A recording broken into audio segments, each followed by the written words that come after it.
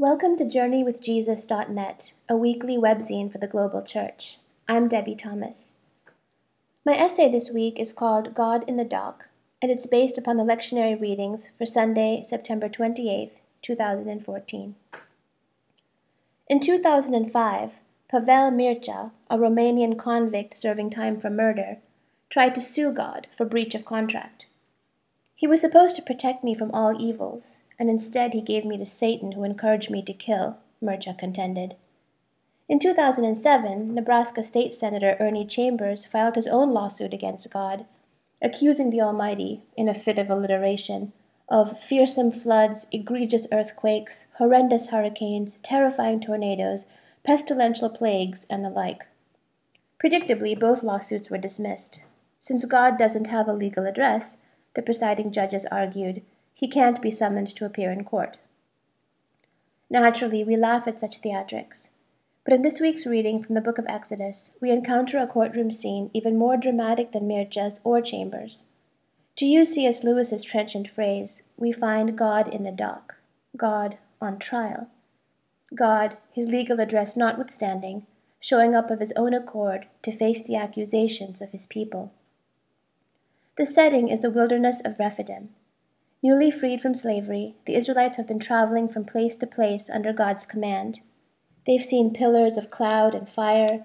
They've seen manna rain down from the heavens, and quail appear to ease their hunger. But now they're camped in the wilderness, water has run out, and dehydration is imminent.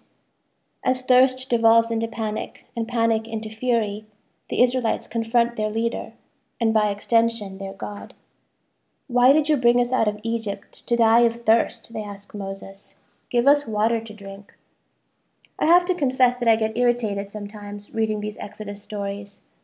What a bunch of whiners and amnesiacs, I think. How could people so drenched in the miraculous still find reasons to complain? What was wrong with them? In this week's reading, Moses apparently agrees. Why do you quarrel with me? He asks the angry crowds impatiently. Why do you put the Lord to the test? The language Moses uses here is legal language. The Israelites aren't expressing concern, they're lodging a complaint. Essentially, they're taking God to court. But unlike Moses, or me, God doesn't respond to his people's complaints with irritation. He responds with empathy, long-suffering, and even playfulness. You want a trial? He seems to ask in the astonishing scene that follows. Fine, no problem. I'll give you a trial. Go out in front of the people, he instructs Moses. Take with you some of the elders of Israel, and take in your hand the staff with which you struck the Nile, and go. I will stand before you by the rock at Horeb. Strike the rock, and water will come. In other words, assemble your courtroom, gather your witnesses, bring the rod of judgment. I will be in the stand, waiting. Moses obeys, and miracle follows. The writer of Exodus spares us the frenzied aftermath, but we can imagine it, can't we? The mad dash towards the gushing water, the jostling of knees and elbows against the slick rocks, Moses' sigh of relief and gratitude. I understand the miracle. What's harder for me to understand is God's vast patience. Why doesn't he get angry? Perhaps the answer lies in the story's conclusion. And Moses called the place Massah and Meribah, because the Israelites quarreled, and because they tested the Lord, saying, Is the Lord among us or not? Is the Lord among us or not? Maybe, the ancient Israelites feared, they were all alone. Maybe the Exodus itself had been a mistake. Maybe they had misread the signs, and God had abandoned them. At stake was not God's existence, but his presence in the details of their lives. Is God with us here in the desert? Is he among us when we thirst? Is God still for us? The easy thing about systems of oppression is that their chains of command are brutally clear. In Egypt, the Pharaoh and his slave masters were in charge, period. In the desert, by contrast, the Israelites faced all the terrors of true liberty. God would not oppress them into trusting him. I will stand there, God promised Moses, knowing that what the people really needed wasn't water, but his abiding presence. Perhaps the true miracle wasn't God's intervention, but his restraint. Did anyone look past the waterfall that day and glimpse the Holy One?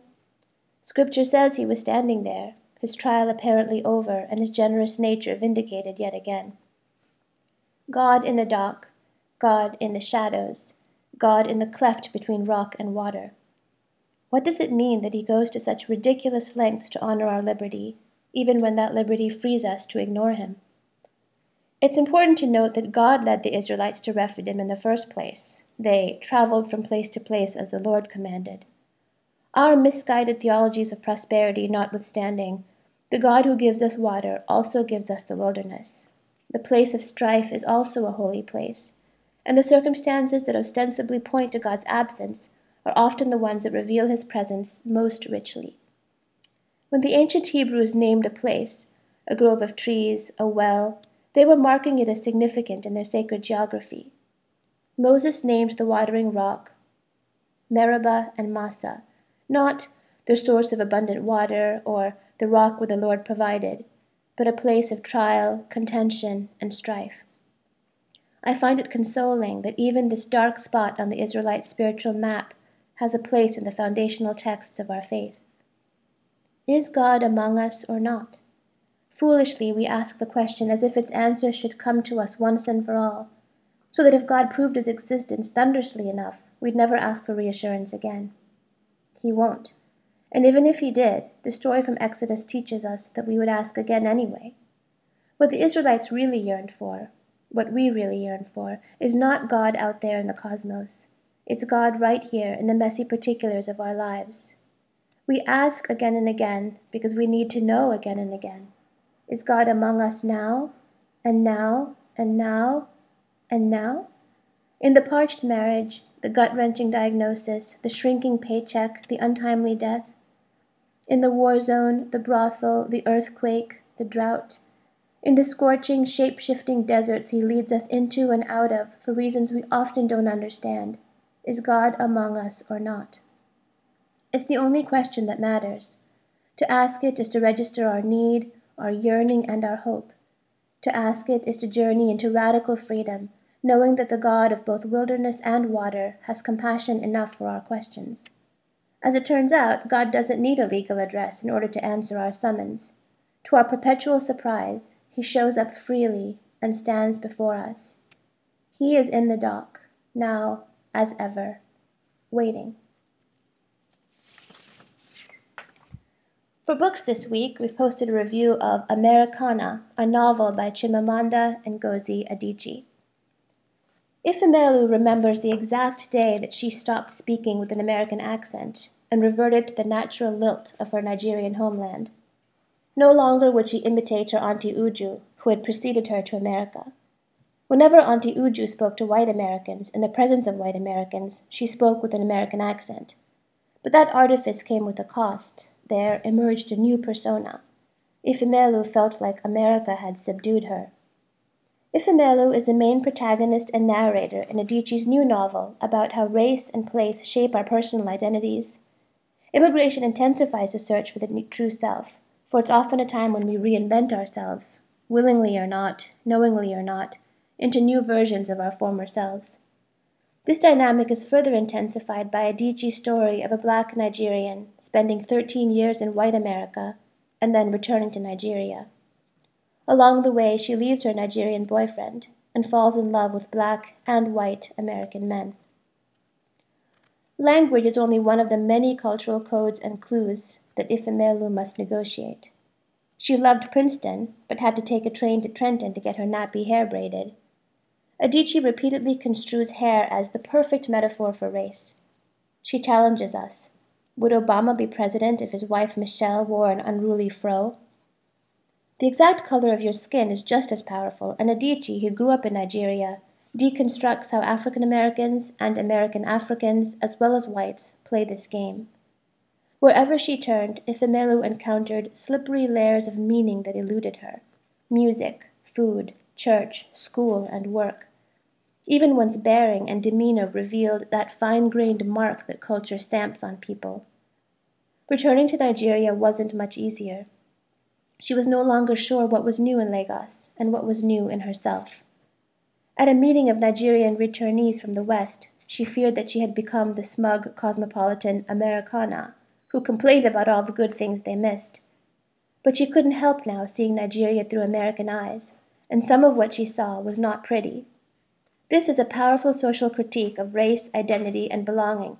The New York Times listed it as one of the top 10 books of 2013. Adichie's work has been translated into 30 languages. For movies this week, we review a film called Life Itself. 2 thumbs up for this documentary about the life of the film critic Roger Ebert.